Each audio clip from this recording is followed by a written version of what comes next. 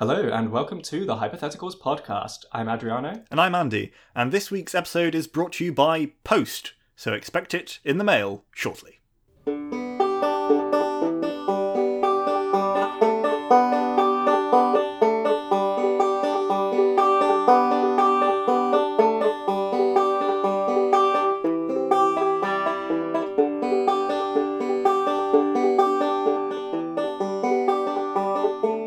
Adriano, hello. Andy. How's it going? Pretty good, yourself? Yeah, not bad. I was just wondering, as you do, what things will people look at in the future? Let's say some far distant future where they've basically forgotten about our civilization. Archaeologists dig it up and they find these things. What are they going to be confused about? Dig up what things? Just things? Maybe this isn't a digging up sort of question. Because what I was thinking of, right, was maybe this is a few hundred years in the future after some sort of plague. Long enough for things to develop a bit of a patina. Yeah, and it's you've got memorial plaques on trees at the moment. You know, you might walk around a park and you'll see a tree and it'll have someone's name on it and the dates that they were born and the dates they died. Mm-hmm. Well, I was thinking that they might actually think that we named that tree when we planted it. Oh, I see. Yeah. Like a sort of permanent name tag. Here is, John Simpkins, the tree. Mm-hmm. Yes. And then we sort of badly predicted the date that it would die. Because clearly in their world, the tree is still there. Unless we counted years differently or something, it could be hard to tell. Oh, yeah. Maybe they thought it would live to 1984. But they might not even realise that those numbers are intended to be years. Maybe that's just part of the name. You know, like with, email addresses and stuff, you can never get your normal name just on there because that's already been taken by 14 other dudes. So you've got to be your name 15, right? Uh-huh. Maybe there's just too many trees, too many names. Most of the plaques have come off. The ones remaining, they're called, Sally Peterson 1972 or whatever. So in this scenario, in the future, they think someone has made it their mission in the past to name every tree in the entire world. This one is Edith Jones 1942-1986. It could be a religious thing. There could be any number of cultural reasons. But beyond that, maybe the trees are naming themselves. They don't, necessarily... We don't know how rare trees are going to be in the future. They might think those plaques are naturally occurring. Oh, so you think that in the future they might think that trees were the dominant species in this society? Well, I don't know that they'd need to be dominant, but just more complex than, like with dinosaur bones. I understand it's somewhat difficult to piece together what a dinosaur looks like, just based on the fact that they've had to update us several times over the decades. I don't want to give them too much shtick, because I realise they're working on limited data here. I've been playing a fair amount of Jurassic World on the Xbox, and what I have learned, old game I realised, but they were giving it away for free, so I picked it up. It's actually quite fun. And you have to find a lot of fossils before you get yourself a complete genome. So that in the real world maps, I think, to the fact that like you find a cluster of bones and you're like, okay, well these bones were all in the same bone hole. They're probably from the same bone creature, right? Put them together, we got a skeleton. Turns out you're using some other dude's leg as the neck or whatever, Turns out Diplodocus didn't have an upright posture at all. That neck was way down. Turns out everything has feathers. They don't know what they're talking about because the bones got confused. And they were actually part tree as well. We wouldn't know because maybe the trees didn't fossilize, right? Maybe we've been tremendously misinterpreting petrified forests this whole time. Or those big tree trunks that they find, like this is clearly a petrified ancient tree. That was like a dinosaur leg. Yeah. It's possible. Maybe there's been no such thing as tree. Like, maybe trees are very recent, actually. Maybe they will have changed tremendously by whatever time period we're talking about now. Yeah, I guess any sort of fossil is open to huge amounts of interpretation. Like, for example, at the moment, you've got plastic everywhere. And there's a lot of talk about plastic entering the fossil record. Because it's going into the ocean, it floats down to that bottom layer of sediment, and then just gets buried. Like a really rubbish signature, like a literally rubbish signature. And people from the future will be able to look back and be like, these geniuses thought it was a great idea to wrap every dang perishable thing in a layer of like... indestructible. Infinitely non-biodegradable... Amazing. Yeah. Okay, cool. Yeah, but if you looked at those in the future, you might not know necessarily, if you didn't have plastic, you might not realise that is just a plastic bottle for drinking your, I don't know, your Coca-Cola from. It could be that they think it's some sort of sea creature's exoskeleton. Artifact. Oh, yeah, no, even better. Yeah, clearly very durable. Like, whatever creature inhabited this husk was built for durability. Yeah, and there was clearly tons of them. They must have filled the ocean, because there are millions of these things. So they're all over. Prolific. Yeah, yeah, they clearly lived in deep ocean trenches, because that's where we find a lot of them. Yeah, who knows? We think it's a bit like a sea slug, because it only has one exit and one entrance. Like those little worm guys, there would have been a tuft of sort of fronds poking out of this end, probably. Yeah, and who's to say that evolution isn't going that way anyway? You might have a creature that sort of hermit crab-like, one of those worms just starts living in there. Yeah. I like that a lot, because I think, unfortunately, with our current setup, we get far too few situations where a hermit crab ends up living like inside a skull. Mm-hmm. I guess arguably, a shell is kind of like a... it's the bones of a snail. Yeah, sort of. It lacks a certain je ne sais quoi, I suppose, as like a Gothic symbol. But yeah, I assume that's just because human bones, there aren't enough of them, not enough of them have been washed into the ocean, they're not durable enough. They're pretty big as well. Hermit crabs are quite small. You'd need to get a big hermit crab. Oh yeah, but think how huge and like defined a hermit crab could grow in such a sumptuous residence. Sumptuous. Or maybe they'd get on with sort of communal living. There's many orifices in a human skull. Oh, they're all fighting for direction, like where they want to go. Well, probably like Big Johnny or whatever, who lives on the ground floor, because obviously that bottom hole is the largest. So and these are his tenants. Or his kids or whatever, like, I don't know, just poking out the eyes and nose, like, hey, Johnny, take us over there. I think I saw a whale carcass. Pass that on up here. Forget about it. Anyway. Why are they Italian? I don't know. It's racism against my own people. Anyway. But yeah, I was kind of thinking along these lines, and what if our interpretation of fossils like trilobites, actually, they weren't living creatures at all. They were actually an ancient type of food packaging. And we've had it wrong this whole time. Oh, yeah. They're all over the ocean. They were like dinosaurs, like very advanced that we don't know about. They were just like ripping into their, I don't know, maybe it was sort of a tear packet. And you just could get pop that clasp. Get that you fresh... could get your meat processed goop out of it, and then you just chuck it in the sea. I mean, in many ways, that is the way a mollusk works, I guess. You could argue that they're sort of just pre-packaged meaty goop.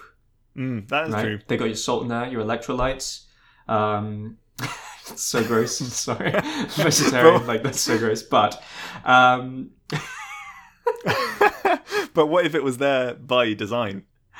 It's possible. See, I remember reading, and I forget what like popular science book that they were talking about evolution and sort of like how we know what we know and why there's so many gaps in the fossil record and stuff. And one thing they mentioned was that, as far as we know, we're the first species to achieve any kind of sentience. But, say there was a civilization of like amphibious frog people or whatever, that lived in the, in the swamps and just made everything out of materials that don't fossilize, you'd have no idea. They get wiped out by some plague. Here we are with the plagues again, topical. And there's just nothing left to know that there was a civilization there. And it kind of seems unlikely because, like, all right, they never dragged together any standing stones or whatever, but maybe we're just really bad at interpreting stuff that previous civilizations left behind, as these putative descendants are. Because we don't have much in the record of even Neanderthals or before them settlements, do we? So frog people, I'm telling you. Yeah.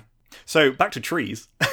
Oh yeah, and those benches with the plaques as well. Maybe they think people have been turned into benches or into trees. Oh, like, instead of being cremated, you just get your ashes turned into a bench. Oh yeah, I was thinking of a more I don't know, like a hideous Frankensteinian process, but yeah, I guess so. Where people who have wronged the state are turned into benches. It's an evolution of the stocks principle, right? They used to imprison you in a plank of wood.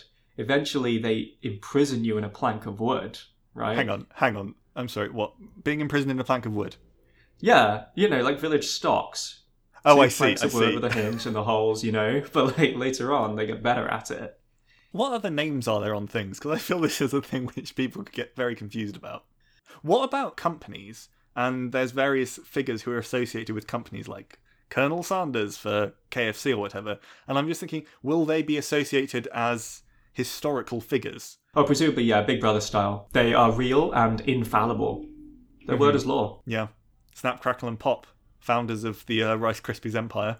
I have to say, they are very innocuous. I gather the Americans have quite frightening cereal mascots. Because really? we've got the Nesquik bunny. He likes chocolate or whatever. The Cocoa Monkey.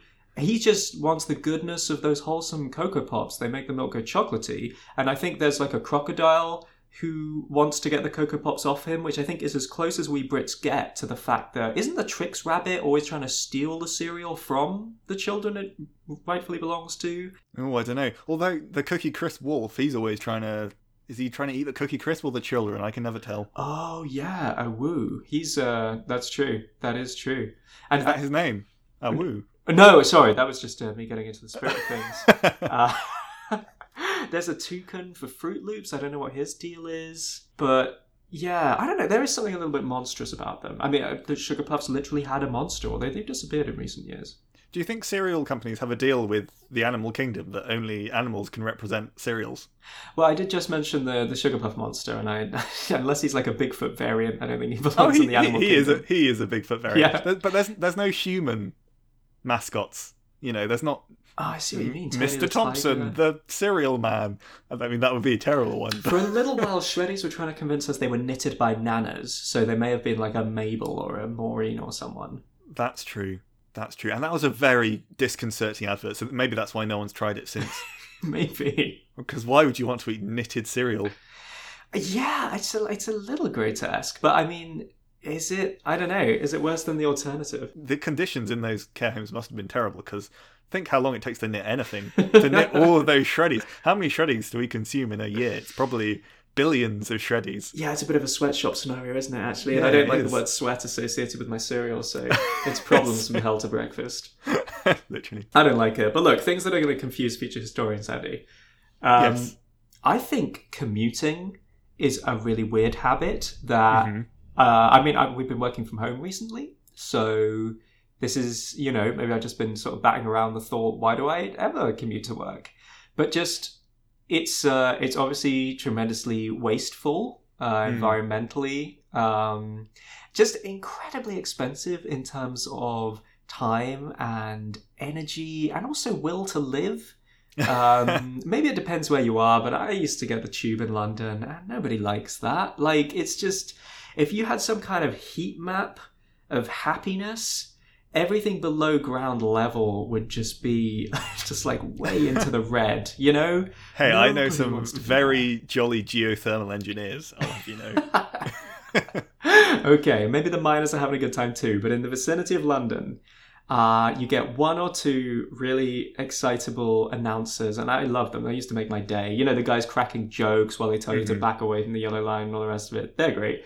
Everyone else absolutely hating it. So commuting is like, here, why don't you get into a stinky metal can and do something you just hate for 2 hours a day so that you can get to the thing that you also don't want to do. It seems strange as well. I feel like the internet has now hit a stage where you can pretty much do most office jobs, like where you don't need a physical presence from your house. Right. The internet is fast enough that you can mostly do that unless you're like a software developer or like you need to have really intense software. So the fact that you go from your house where you can access the internet, which is everywhere, and you can do anything, you go to a designated building where you can also access the internet and do anything and everything, and at that building you access the internet, which you could have done at home, and do exactly the same thing, and then you go home. We can agree it's less than ideal. I have a coworker who unfortunately outranks everyone in my office, so we can't stop him doing it. But he comes over to our desks when he could just reply in a one-sentence email, but he comes over so that he can talk us through the 15-minute thought process of writing the one-sentence email. Mm-hmm. It is a drain. And again, I'm talking about will to live, but obviously also there's time, which is therefore money. It's a mess. And I think, I don't know, the people of the future will look back with their even faster internet and their, 4D visualization pods or whatever, and just think, what were those people doing? It's not like they had to, we went from an era where you live on your farm. You are in your workplace. You wake up there. you know, or like you live above the smithy, you're fine. And then, okay, it's like you've got the factory and it's like down the street. I get it. You've got to go there. But then later than that, we were like, I know what we'll do. We'll make all our work information-based. It'll just be about pushing around letters and numbers. And then we'll all gather in one important place to do it separately on different screens. And we will spend so much money and time traveling to and from this location. And none of us will enjoy it. Sounds like a great deal. Let's all do it in all of the world's capitals. Yeah, and let's waste half of our time in meetings, because everyone knows meetings are intensely productive. And I think one of the things which I've learned since starting working from home is that every meeting could be half the length and it would have zero impact. Yeah. People get too cushy in the office is the problem. Also, commuting in a car when you're one person is such a normality of our age, and everyone complains there's no parking. But what is happening? I mean, I don't want to be an eco-warrior about it. There is that whole aspect. The environment, like, it's terrible. But also, just if you just look at a traffic jam and think how many actual people are occupying that much space, like, the human density in that space is insanely low, and yet nobody can get anywhere. That's an interesting thought. If, let's say, you have like a massive volcanic eruption, you know, next week, whatever, it's a bit like Pompeii, in that the ash just covers everything. Everyone's kind of frozen in place as they were at the time. What would people find confusing about that? Because I imagine, like a traffic jam, if people didn't have cars in the future, what would they think we were doing? Everyone's just sat in this weird box, just all facing the same way. Some people be like, you know, just leaning on their door. Some people be, you know, picking their fingernails or whatever, just doing nothing. Everyone just facing the same way. It would be some sort of weird ritual that they think we were doing. Yeah, because you couldn't even argue, okay, like this must have been a factory of some kind. These are clearly machines. They're in pods. No, yeah, there's no way. Yeah, and why would they hear? You look up and down. Presumably, you have the whole motorway. You look up and down the motorway. It's like, oh, there seems to have been some sort of explosion in a car on the other side of this pod on the other side of the road. But that has nothing to do with what these people are doing. So maybe they're offering their condolences to the family or something. Are they reenacting some kind of war, but in like a really strange... Maybe they think it was a form of warfare. Everyone's in their mech. Yeah, in their tanks. Yeah. I don't know. That's messed up. Yeah. Anyway, back to trees. Tell me about the trees, Andy. I never Get got off your chest. My last point on trees is that a tree where I grew up is currently, well, has been for the last decades, and is currently growing around the iron railing fence around it. So it's basically being absorbed into its trunk. Stake claim. Yeah, when it comes to be chopped down in maybe a century, that will presumably be entirely hidden from view, and they'll be in for a nasty surprise. So would they think that trees naturally grow an iron sort of defense from chainsaws? Oh god, what's happening? No! They spoke of this in legend. But I always think, like, this is an accident waiting to happen, and nobody seems to care. I guess because it's happening at such a slow pace. Yeah. So, yeah, some allegories there with climate change. Many things, really. Yeah, but that's a big one. I like that. Imagine how excited they'll be if, say we loop and we end up in a pre-Iron Age. What was it? The Stone Age. There we go.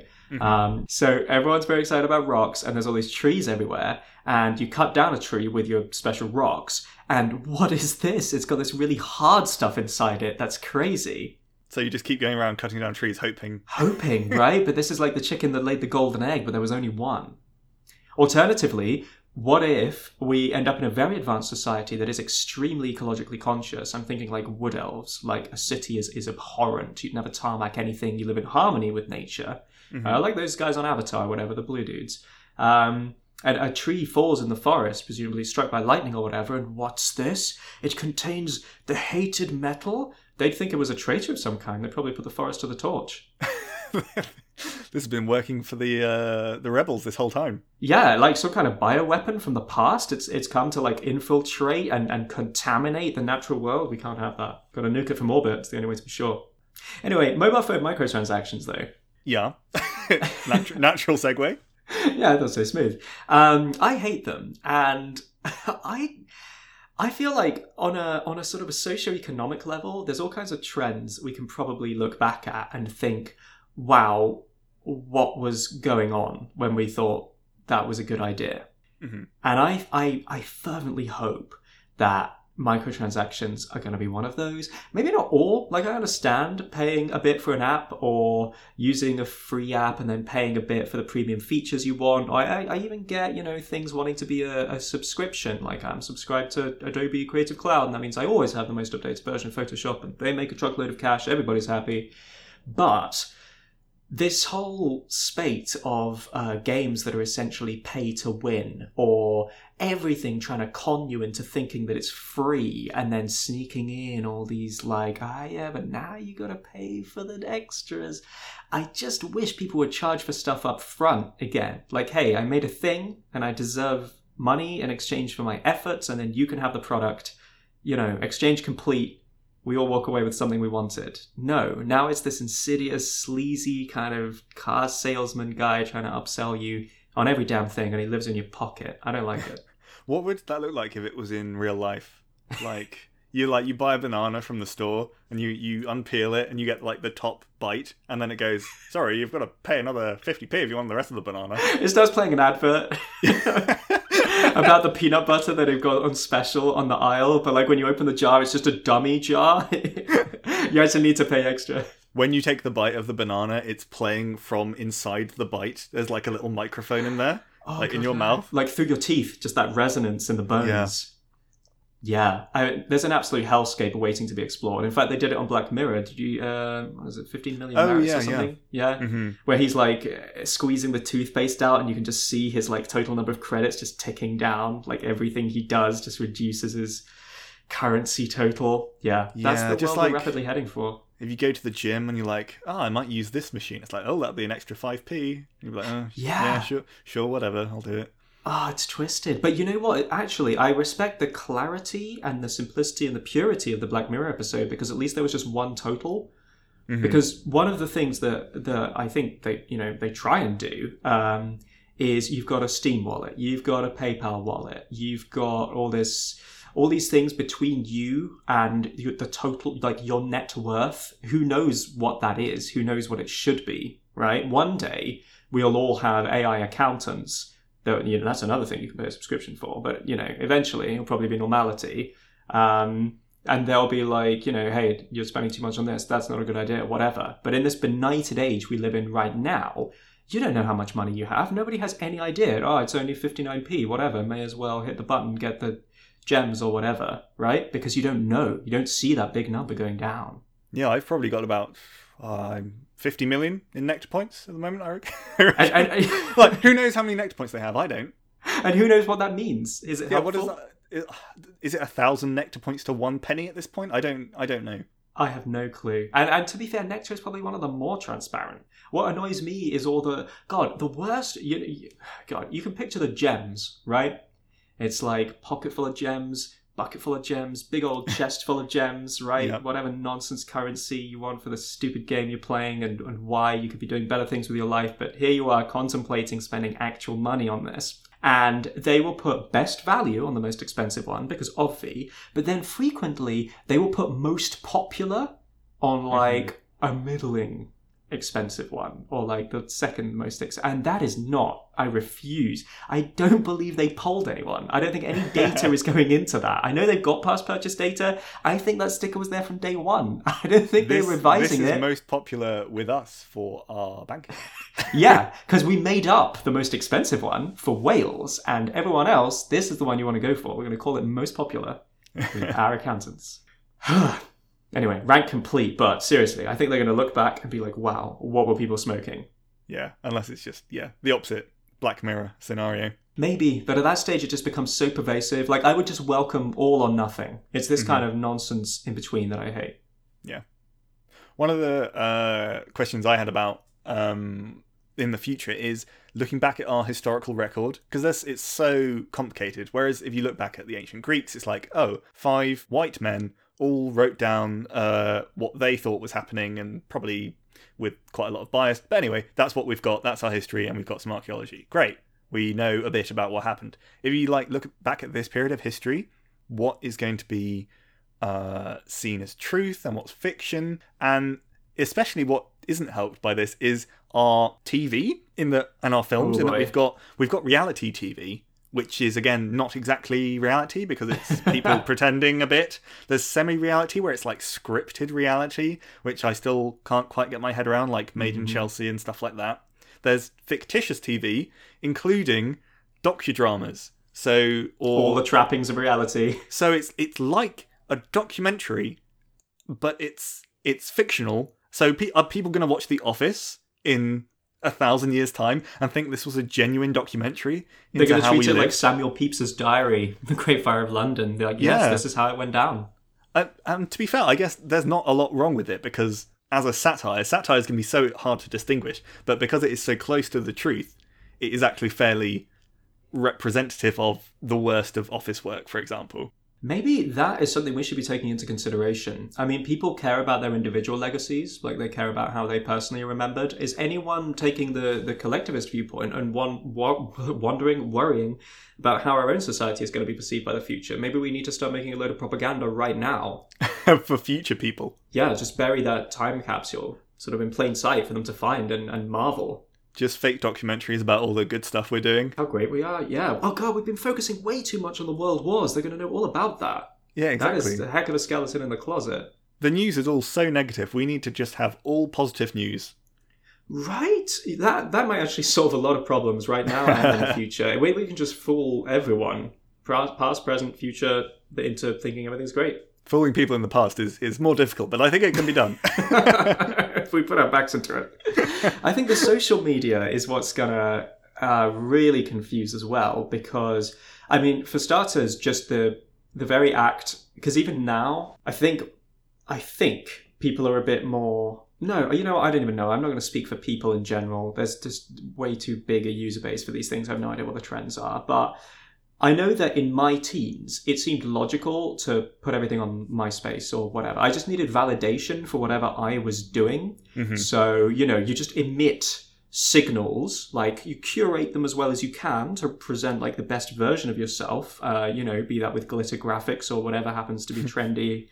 Do you remember glitter graphics in MySpace? Because I sure as heck do. I did not use MySpace. This was before your time then. I had a year or two of MySpace before Facebook came and took over. But anyway, yeah. I mean, do you remember Farmville and stuff on Facebook when everything was game invites? Oh, God, yeah. I remember Texas Hold'em, poker. Yeah. So there's eras. Obviously, Instagram didn't even used to be a thing. The Twitters, the TikToks, etc. Point is, you used to put everything on there because, oh, hell, you needed those friends, those likes, you needed to be included. And now we're like, well, hang on a second.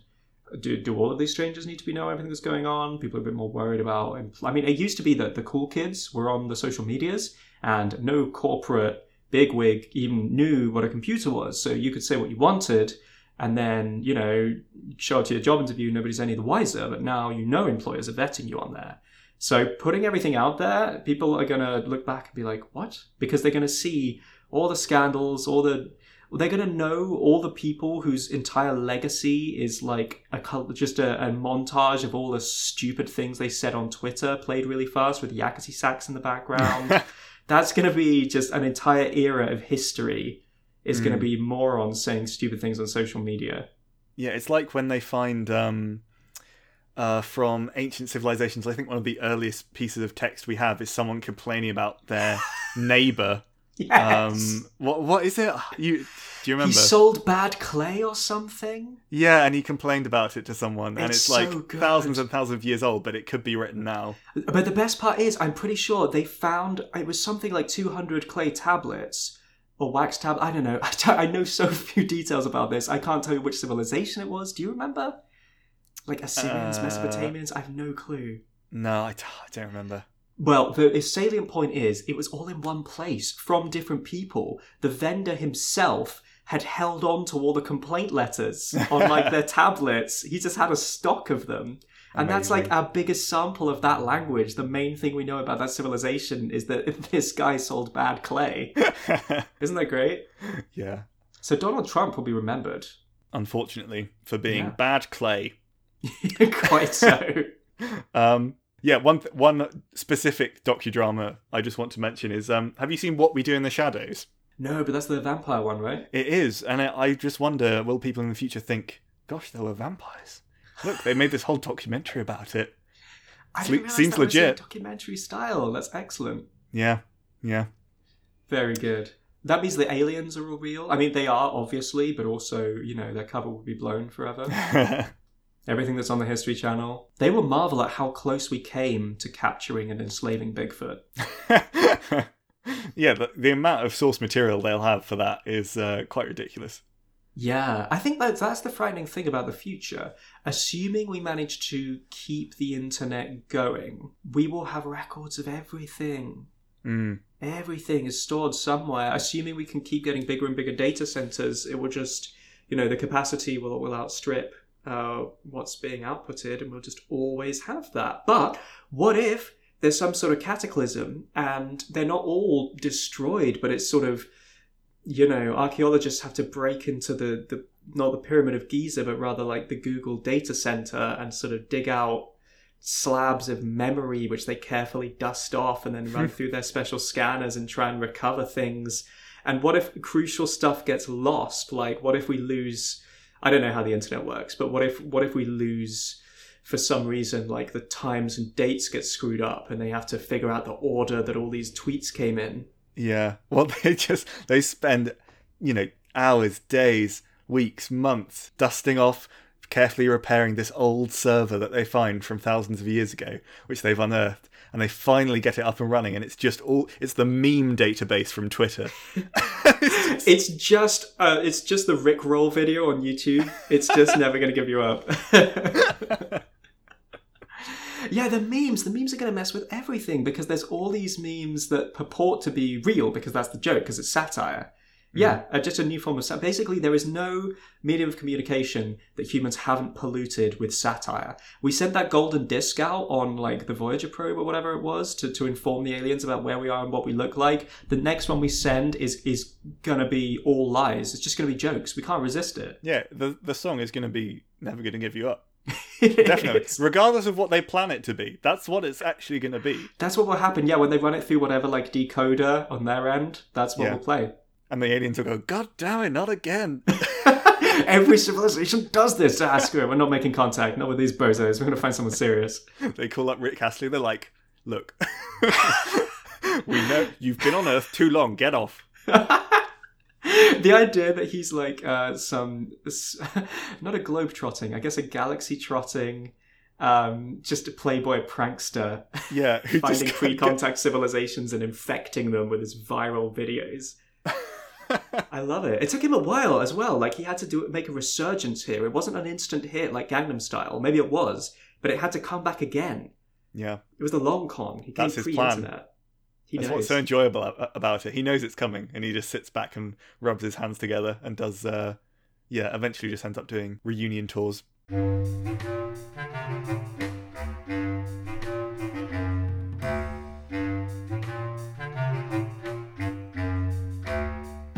Andy, question for you. What can we do to save cinema? Now, I do want to add a little caveat. At the cost of being topical, I appreciate right now might not be the best time to gather people in enclosed spaces with recycled air and get them all to infect each other. But pre-COVID-19, I gathered the cinema industry was already having a tough time of it. Because we've all got TVs and they keep getting bigger and Netflix keeps getting better, so why cinemas? But, not good enough. Cinema is an institution and we cannot allow it to die out. What can we do? Well, I think we need to have a cinema on a roller coaster. No, I'm just kidding. That's the perfect solution to everything. It makes everything more exciting. Funerals on roller coasters. You heard it here first. Yeah. Well, okay, so for this one, I had put down first a genuine risk of death. But that actually seems a little close to the bone at the moment. Ooh. So, yes, maybe. But I kind of meant more like if you had things happening in the film which you had to dodge in the auditorium. So actual gunshots in a firefight. There's guns around the auditorium being fired. You've got to duck when that's going on. If it's in a plane crash film, oxygen masks. Sorry. Are you talking about just loud noises, or you're talking about actual guns, or like not Nerf guns? No, genuine risk of death. You can tell we live in a country that doesn't have a lot of cinema shootings and school shootings because we have a certain levity associated with this. I had not considered that. Anyway, moving on to the next one. Oxygen masks dropping down in a plane crash film as the air is sucked out of the room. Oh, yeah, you could reduce the oxygen level so that people start feeling queasy and lightheaded. Because normally they just distort have a fisheye lens or whatever. That's not good enough. Mm-hmm. Actual fires being set for, Towering Inferno. All sorts of stuff, which would just make it, the thrill seekers would come. Maybe no one else. Well, you're talking about an evolution of, because what do they call them? 4D cinemas? Where they just kind of vibrate at you. Well, or I think in the better ones, I've never been in one, but I gather Disneyland and places, they put you in like a kind of a roller coaster chair, so you were pretty much there, and then the chair can tilt and tip, and they can spray water at you sometimes. Okay. So, but yeah, not enough fire, you might argue. Mm-hmm. Yeah, I would always argue that. Always. I don't know what else you could do with that sort of genuine risk of death. I think you're really onto something. I think basically there isn't enough immediacy. One of the reasons why theatre still persists, even though people thought cinema would kill it, is that you like the fact that it's real. The people are right there. It's not pre-recorded with a predetermined end. There is a genuine risk that someone will fluff a line or get injured or drop dead on stage or whatever, and you don't know, right? It's there and it's happening. When someone lights that fire at the edge of the curtain, okay, they do this, 4 showings a day, week in, week out, but maybe this is the time that it all goes wrong. Oh, and maybe Russian roulette screenings, where most of the time you just get told once in this run, there's going to be one with real bullets or real threat, and enter at your own risk. It's probably not going to be this one, but you never know. Sign this waiver and off we pop. I like that, and I also think even if then none of the bullets were ever real, you'd have that spike of adrenaline, which you could perhaps induce by just giving people a shot of adrenaline as they go in.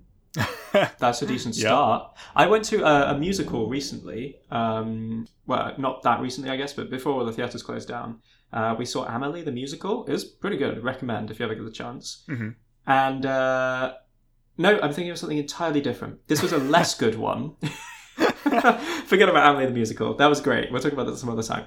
This was a less good one called Romantics Anonymous. At least I didn't like it so much, but there we are. But it was set in France, and what they decided to do was start in French and then transition to English for the benefit of us Poms or whatever, le rose beef. So what they did was, because it's a play about chocolatiers, they had guys in extremely French outfits. We're talking like t-shirts, berets, like the Frenchest, redneck chiefs, the whole, they didn't have onions around their neck, but we were, so close. And they had baskets of chocolates. And as people came in, they were each given a chocolate. So you get a bit of audience interaction. It starts hyping you up. Like, oh, this is the thing about chocolate. I'm being talked to in French. What is even going on? I've entirely stepped out of my reality. I'm transported. So you're already there. And then they begin in French. Very simple sort of year 7 French. That's grade 19 or something for the Americans. I don't even know. But whatever. Early French. And then they sort of pantomime that they want you to eat the chocolate because vous ne pouvez pas comprendre. So mangez le chocolat. And then we all eat the chocolate. And then it was a magic chocolate and we all understand French now. And so the rest of the play can take place in English. Oh, that's good, isn't it? It was... Andy, it was absolutely spectacular. Okay, I was transported. And all I'm saying is, feeding your audience things that they weren't expecting to eat is great. And I mean, just think of the possibilities. You can put marijuana in brownies, sure, but it's not the only thing you can put in there. And I mean, Fear and Loathing in Las Vegas, while you're actually on acid, has got to be a whole different experience. Well, what kind of food films are there? Ratatouille, that would be great as a dining experience. Oh my goodness. I gather as you walk into The Waitress, another West End contemporary classic, they have the smell of apple pies baking or something to greet you. Ah, that's good. So yeah, an olfactory experience. They can just, whatever food is taking place on screen, I want to experience that. They managed to make it glisten. It looks so delicious. I want to smell it. I want to taste it.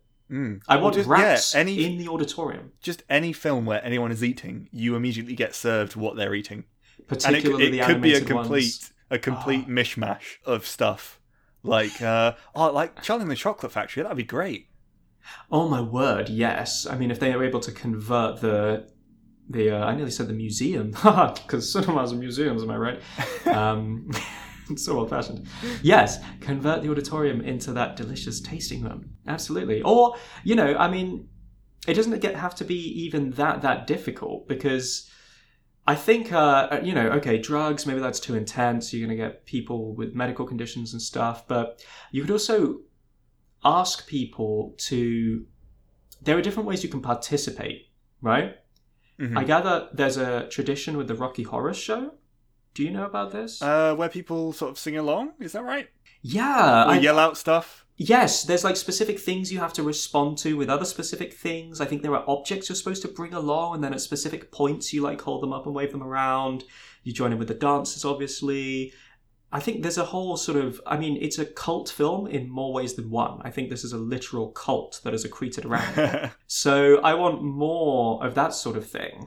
So the problem is you'd normally have to know the film already, back to front, to know which bits to shout out or whatever. But for first-time viewing, you could prepare people in advance. What is the trailer section for, if not to hype people up for the film? I think we're tremendously misusing it. You're getting people hyped up about a bunch of different films they're not even watching. They're dissatisfied already. You haven't even begun your feature presentation. They've already got a list of 12 products they need to go out and buy and 6 other films they need to watch. What are they doing here wasting 2 hours with you? You've only got 2 hours to plumb the depths of these people's emotions. The foreplay needs to start a lot earlier. I want the whole trailer section devoted to getting you excited about the film you're gonna see. And I mean, maybe they just bombard you with noise and lights so that you're disoriented for that first scene.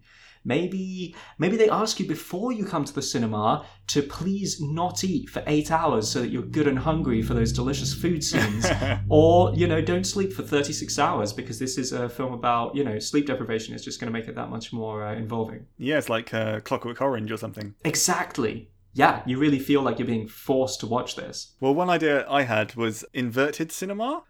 So this is where you watch a screen where a cinema audience is looking back at you while the film is unfolding around you. So you're an extra in a scene, but you're not allowed to look at the scene around you. You're just allowed to read your newspaper and occasionally look up at the screen, which is on the set, where you're watching the audience's reaction to the film, which you're in, which you're not allowed to look at.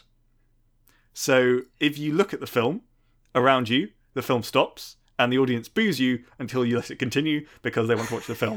So you're just watching, and occasionally you're asked to move from scene to scene. So you're just watching other people's reaction to a film which you're not allowed to see. That is so meta. That is high concept art. I really like that. I like that a lot. That's very good. People would pay so much for that as well. It would be like there's some shows where you can pay extra to be on the stage, right? Like sat at one of the tables in the cabaret or whatever on stage. Yeah, it will be like that. Except you don't get to watch the performances happening at all. You're that immersed in the character. And I guess you could watch it. You could be part of the other audience as well because it's a live screen.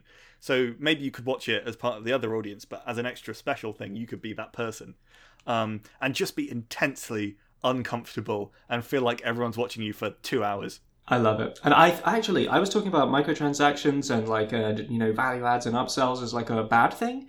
But actually, I think rich people need to be taken for a ride, now more than ever. Income disparity and all the rest of it and hoarding wealth. This is Hollywood is not making use of... I mean, okay, they will get, Audi or whoever to put their cars in a film and they'll get a load of money that way, product placement, whatever. People placement. Film sets, everyone wants to be on a film set. It's incredible, it's glamorous, whatever, but there's a lot of room for random people doing unglamorous tasks. Like, what is it scrolls past in the credits? You got a load of grips? You got best boy or whatever. There's a little weird roles. I'm not sure roles. The grips, and I think the unions would have something to say about that if you suddenly start filling the best boy positions with billionaires. I don't know what any of these things are. I hope I'm not insulting anybody. But what I'm saying is, you could get people to pay a lot of money to be an extra in a scene with Jack Sparrow, or to be playing one of the palm trees or something. Like they just put you in a palm tree suit and you just stand there, but you've shelled out umpteen tens of thousands to be on that set. Yeah, there's plenty of rich people who don't have the celebrity that they want to go with that, so they would pay that money. to just be on the camera. And they'd probably be spending the entire time looking directly into camera like, look at me. Hey, I'm on camera. Exactly. Hey, call my agent. Similar experience to them just staring directly at this audience and not taking in the film at all, except this way you're getting paid a lot more for it. And on a vaguely similar vein, another idea I had was you could superimpose people in the audience into the film. So we've got deepfake technology where you can replicate people's faces and people's voices. So basically on the way into the film, into the cinema, they record your face, they record your voice, and you can be James or Jamelia Bond. Jamelia. I don't know what the female not James Jemima or Jenny or anything. What's the female James? It's Jamelia, surely. Is Jamelia a real name? Of course it is. Jamelia. You know Jamelia. Okay, yeah. You know what? Fine. And that's exactly what a premium ticket would get you. It would be like a Kickstarter where there's like the top tier where there's only like 1 or 2 available and they cost like way too much. Mm-hmm. And they just hope that some whale goes for it. Yeah, you go and see the latest Bond and then this showing you're that whale. You fork over your 10k and you're James Bond now. He has your face. Yeah. Whale meaning person with a lot of money to spend, not a large person. Oh, I see. You thought I was being like anti-large people. I thought you were going to say like whale, like a literal literal mammal whale. strolls into a cinema. Like, yes, hello. Today, got my bucket of krill and I'm ready to be in this film. Whale Bond. He's just a blue whale in a tux. Bond. Whale Bond. Yes. A whale is in someone who throws way too much money into microtransactions in games. Or cinema, as the case may be. Yeah, that would be fantastic. And, okay, you'd have to filter out all the goons who show up wearing, like, a paper mask of the Queen of England or whatever. And want but that's easy enough. Face. You can just tell them to take that stuff off. You've got staff there capturing this, their images. It's quite intrusive. It's a bit... And it's also useful if you want to set up a police state. Because you're getting all these free scans. Yeah, everyone giving you all of their information. Samples. Yeah, retinas, it's all there. And, even better, you might want to combine deepfake technology with whatever they have working on selfie cameras to sort of smooth out your skin and brighten your eyes and whatever else is going. You know what I mean? Mm-hmm. Like beautifying stuff. Because let's face it. Celebrities get hired to be, celebrities get hired to be Daniel Craig. Celebrities get hired to be James Bond or Iron Man or Thor or whoever because they're good looking. So you don't want, Mr. Jenkins, he's been saving up his whole life, bless him. This is going to be his retirement present. But now everybody else is demanding their money back because, they didn't, this is not the Bond they envisioned. So you just need to... tweak it a little bit. Well, maybe the thing is that you tell everyone that you're using deepfake technology, and they go, "Yeah, this is you. This is your face on James Bond here." But you just leave it as a normal film, and they go, "Yeah, you look like that." Oh yeah. You might tweak it slightly. You might blend the faces together, and they say, so "Yeah, you look like this." Or you hand them like a pair of the even better version is where you've got everyone wearing a pair of glasses or an Oculus Rift or whatever. And they're just watching the latest Bond film with them as Bond. Mm-hmm. Yeah, it's like those kids' books where you put the kid's name into the book, and it's and then it's a story about them, and they're like, "Wow, that's amazing." Is that a service that you can buy? Yeah, you can get like books where they just write the person's name in, and yeah. I thought you were going to say like those kids' books that have the the holes cut through, and you can stick your fingers through, and then there'll be like the bunny's ears or whatever. Yeah. That's the level of technology I'm still at. I'm like, oh my god, yeah, wow, the ears really move. I used to have a kid's book with a button in the corner that played a like woo kind of police siren noise, like longer than that. I just did a foghorn. I don't know. It was a more high pitch, very very annoying. Why would you give a child that? It can't have been my parents who got that for me. It must have been someone else maliciously buying the child a gift, because the book would periodically tell you, push the button now to make the siren noise. And I spent days doing that. So what we need to do is find a way where people can only... Put siren noises in. Yeah, but optimally just experience the film themselves so that all these annoying extras they're paying for aren't ruining everyone else's experience. Yes, that would be ideal. And it would also lead to some weird scenarios, like a a tiny 5-year-old kid who's gone to see some sort of Marvel film is Hulk or something. Oh yeah, just huge but like chubby cheeks. Yeah. Shredded. You're like, oh, he's adorable.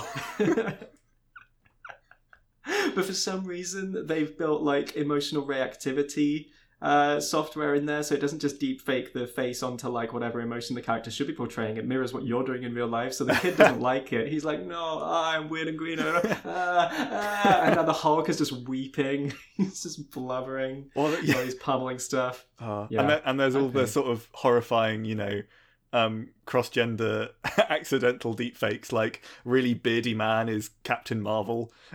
She's just, I haven't seen any of these, but it must get quite interesting. Or just any film which is a bit raunchy and it's like, oh no. You could very easily make everything not your fetish, but you could also make things your fetish. I mean, think about it. Think about all the like heteronormative, whitewashed tripe that Hollywood has been trotting out forever. We can finally make things inclusive. We can scan you, figure out your demo, your ethnicity, your sexual orientation, your whatever, and we're going to make the film all about you, buddy. And everyone in it is going to be like, I sound very condescending. This is legitimately a thing I want now. I think that'd be really cool for everything not to be Western centric.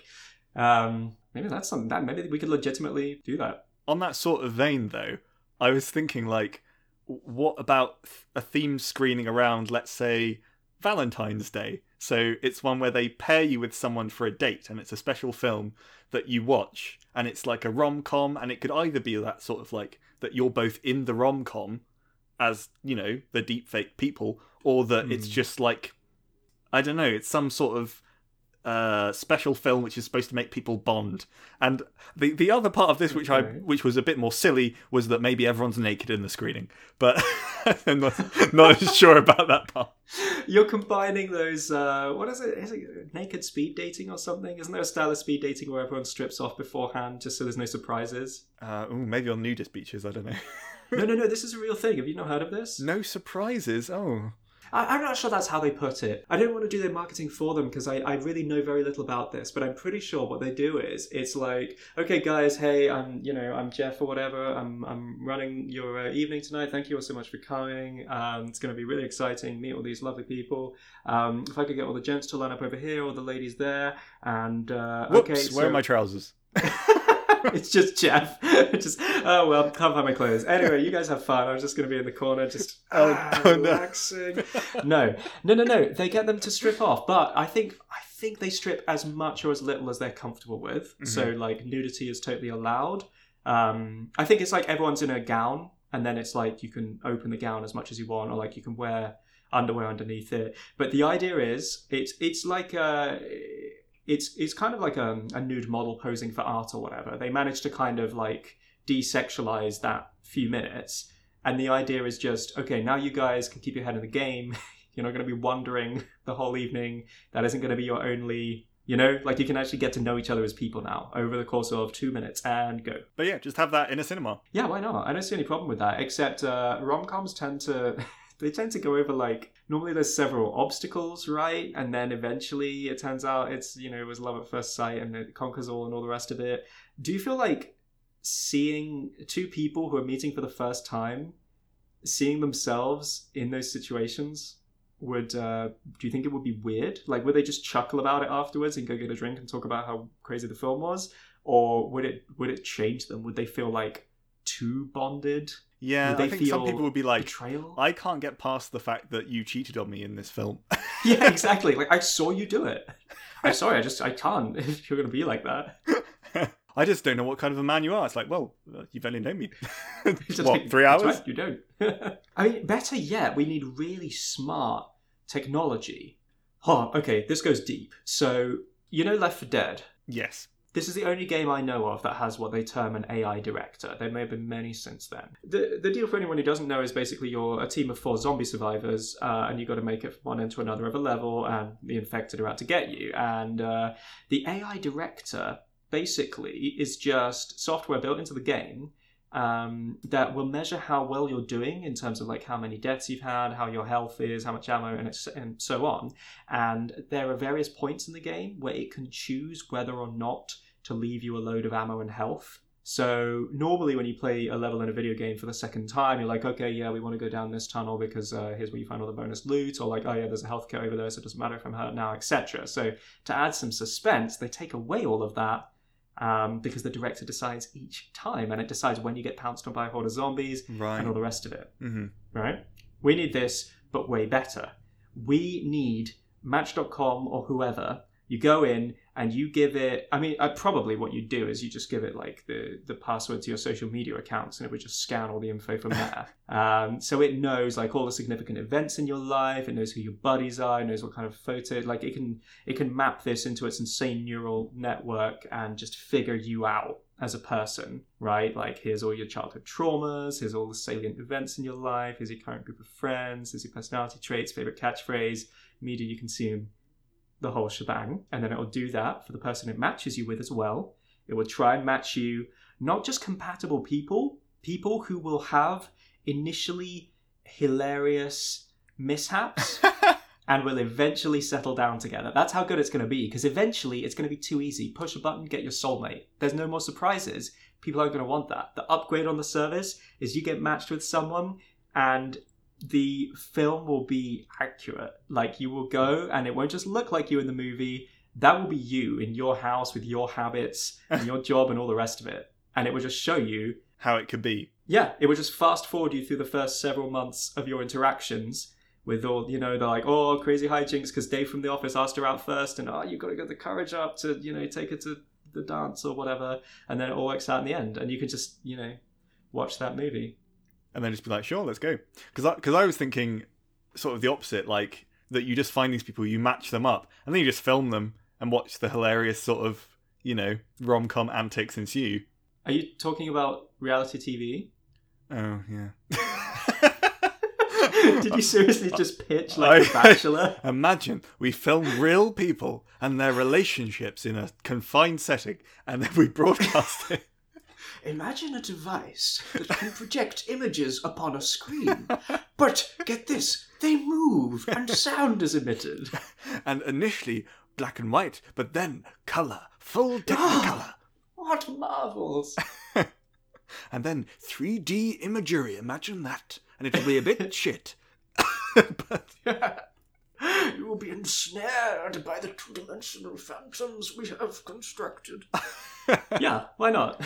I like the idea of the inventor of film as a mad scientist. Like, with this invention I will conquer the world! And then he's just sat in a cinema with a bucket of popcorn just going, oh, why did this happen to me? No, he's just loving it. He's just carried away. He's just entranced. I didn't think they'd do this with it. That man kicked that other man in the crotch. No, Buster Keaton, don't. That's going to fall on you. Oh, he's okay. Well, that sounds both terrifying and quite cool. That should basically be the new catchphrase of cinema, I think. Because on a related topic, I was thinking in terms of surveillance. You know, there's CCTV everywhere. Why didn't we just have CCTV screenings? So you put in a request to your local cinema. You go in at, I don't know, 4 a.m. when no one's watching a film, and you find the CCTV in your neighbourhood, and you find out exactly which one of your neighbours has been letting his dog poo in your flower bed. And you watch him, and you can rewind it, you can play it, you can just really focus in on him, and then you can invite your whole neighbourhood. You can get them all in. You can watch them like, look, the whole residents association. Look, it's Margaret. The whole PTA. Margaret's little poodle has been going in your azaleas, and we're not happy about it. I like that. Bring back the community feel. Get to know your neighbours in a darkened room where you're all facing the same way. Yeah, and group shaming as well. You know, you want to get everyone hating on one person. Yeah, like public executions. Yeah. As entertaining, less violent. Mm-hmm. A modern twist. I like that. I like that a lot. Yeah, because you don't want to just give people access to CCTV footage. You want it to be in a controlled setting, and cinemas are in a position to offer that. Yeah. I mean, it would be a terrible idea because obviously CCTV is always terrible. So if you blew that up onto a massive screen, it would just be a load of pixels. It's clearly Margaret. Just a blob. I knew it. We're going to be like those crazy people from The Incredibles trying to convince people that Dash is putting a thumbtack on the chair. Oh, yeah. Anyway. I also like the idea of, basically, we have YouTube, right? Like, anything you want to see is probably out there. But somehow the reason cinema still persists at all, I think, is that we want to make it special. We crave the specialness of the experience. I think cinema isn't doing a good enough job of capitalizing on it because the snacks, I don't think, are getting that much better. Mm-hmm. And they are getting a lot more expensive. And it's just not... I don't know. It's once upon a time it was magical. Now I just prefer being at home, and I don't think I'm alone in that. So, yeah, I think really maybe you could find a way to turn all of this generically available media into something more special. Maybe you could have best of YouTube screening nights. Mm-hmm.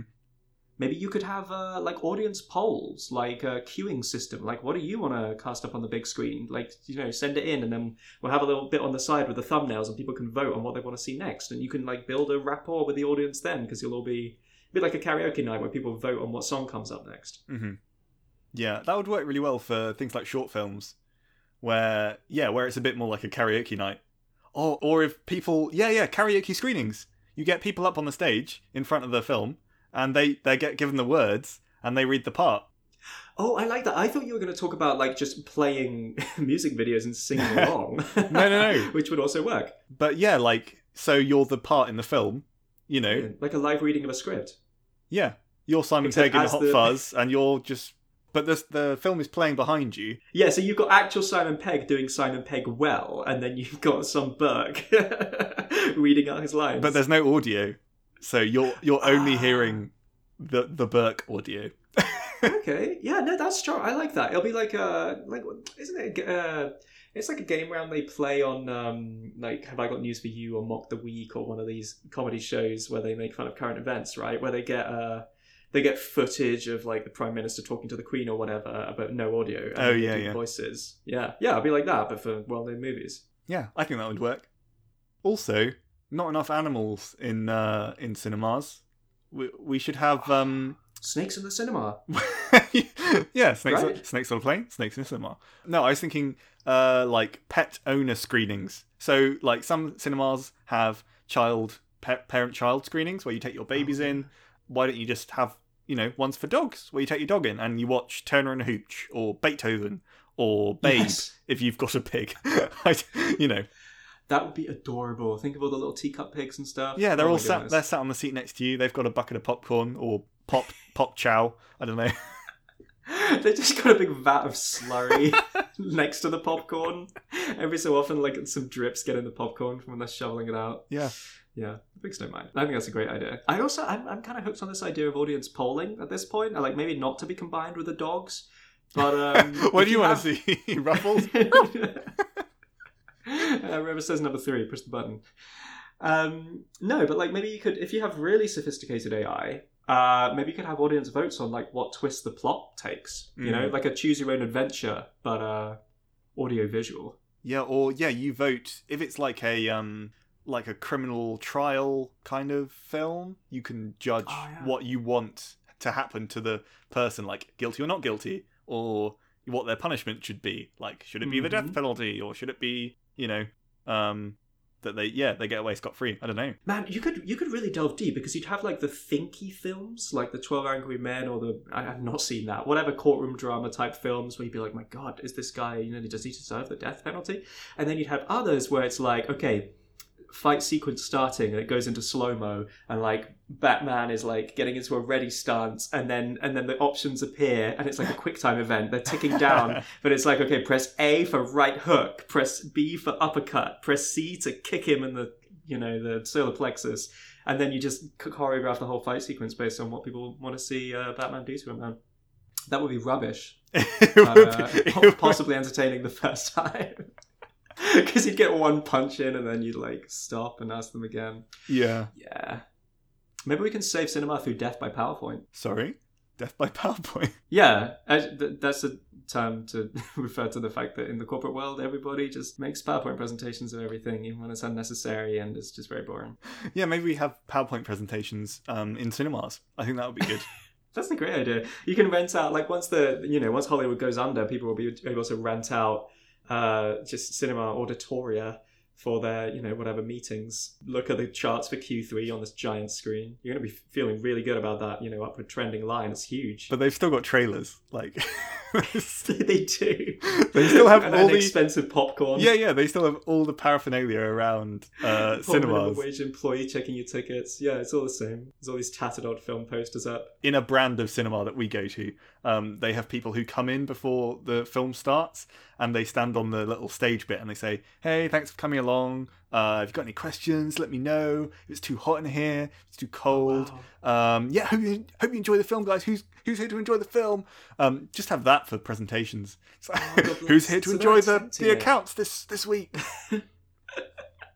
That's ridiculous. Why would they do that? Like, I understand when it's like a special showing or a preview or something. And yeah, it's kind of mid-range. They're not tiny, but they're not like an Odeon, for example. I find that strange. It's really... I find that strange. Yeah, it's often quite cringeworthy, and I mostly look down at my shoes and wait for it to end.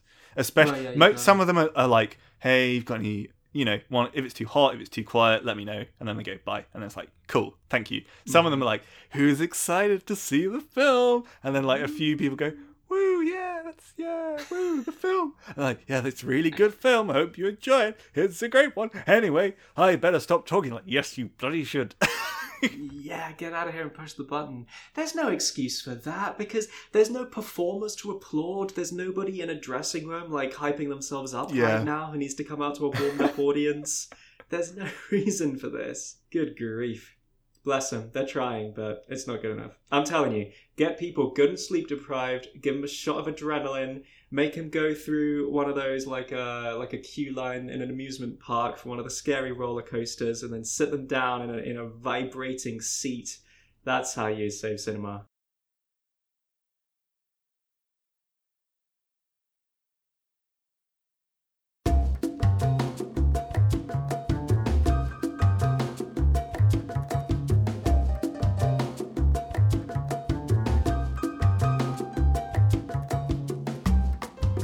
That was the Hypotheticals podcast. Feel free to follow us on Twitter at Hypotheticals.